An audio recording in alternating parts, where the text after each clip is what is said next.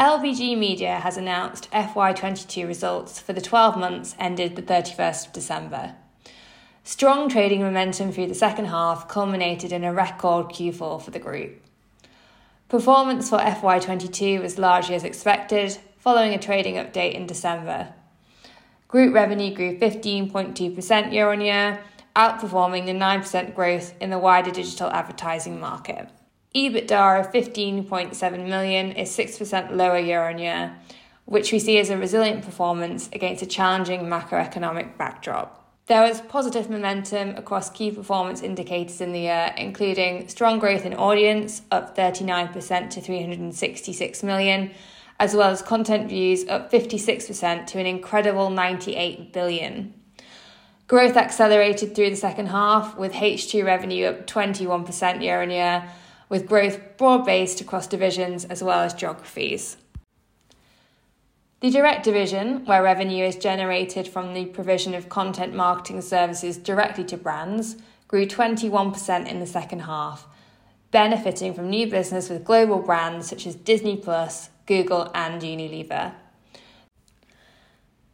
The group won a third of all briefs it pitched for in the year and has a strong pipeline of opportunities for FY23, with 4 7-figure contract wins already achieved in Q1. The indirect division, where revenue is generated via third parties, such as social media platforms or via programmatic advertising, grew 20% in the second half. Early adoption of short-form video by the group has helped to drive material growth in monetizable views, which were 49% higher year-on-year. LBG is now the #1 news publisher on TikTok, with followers on the platform up 72% to 29 million. TikTok represents a significant revenue opportunity for LBG once this platform is monetized, currently not reflected in our forecasts. International sales grew strongly, up 63% year-on-year, and now make up 1/5 of group revenue. Investment in the US will begin to generate revenue this year, with international markets representing a material growth opportunity for the group. Year-end net cash of £29.3 million was £5 million lower year-on-year, but that reflects investment in debtors due to the record Q4 performance, and this is largely unwound in Q1, with net cash at the 11th of April of £33.6 million.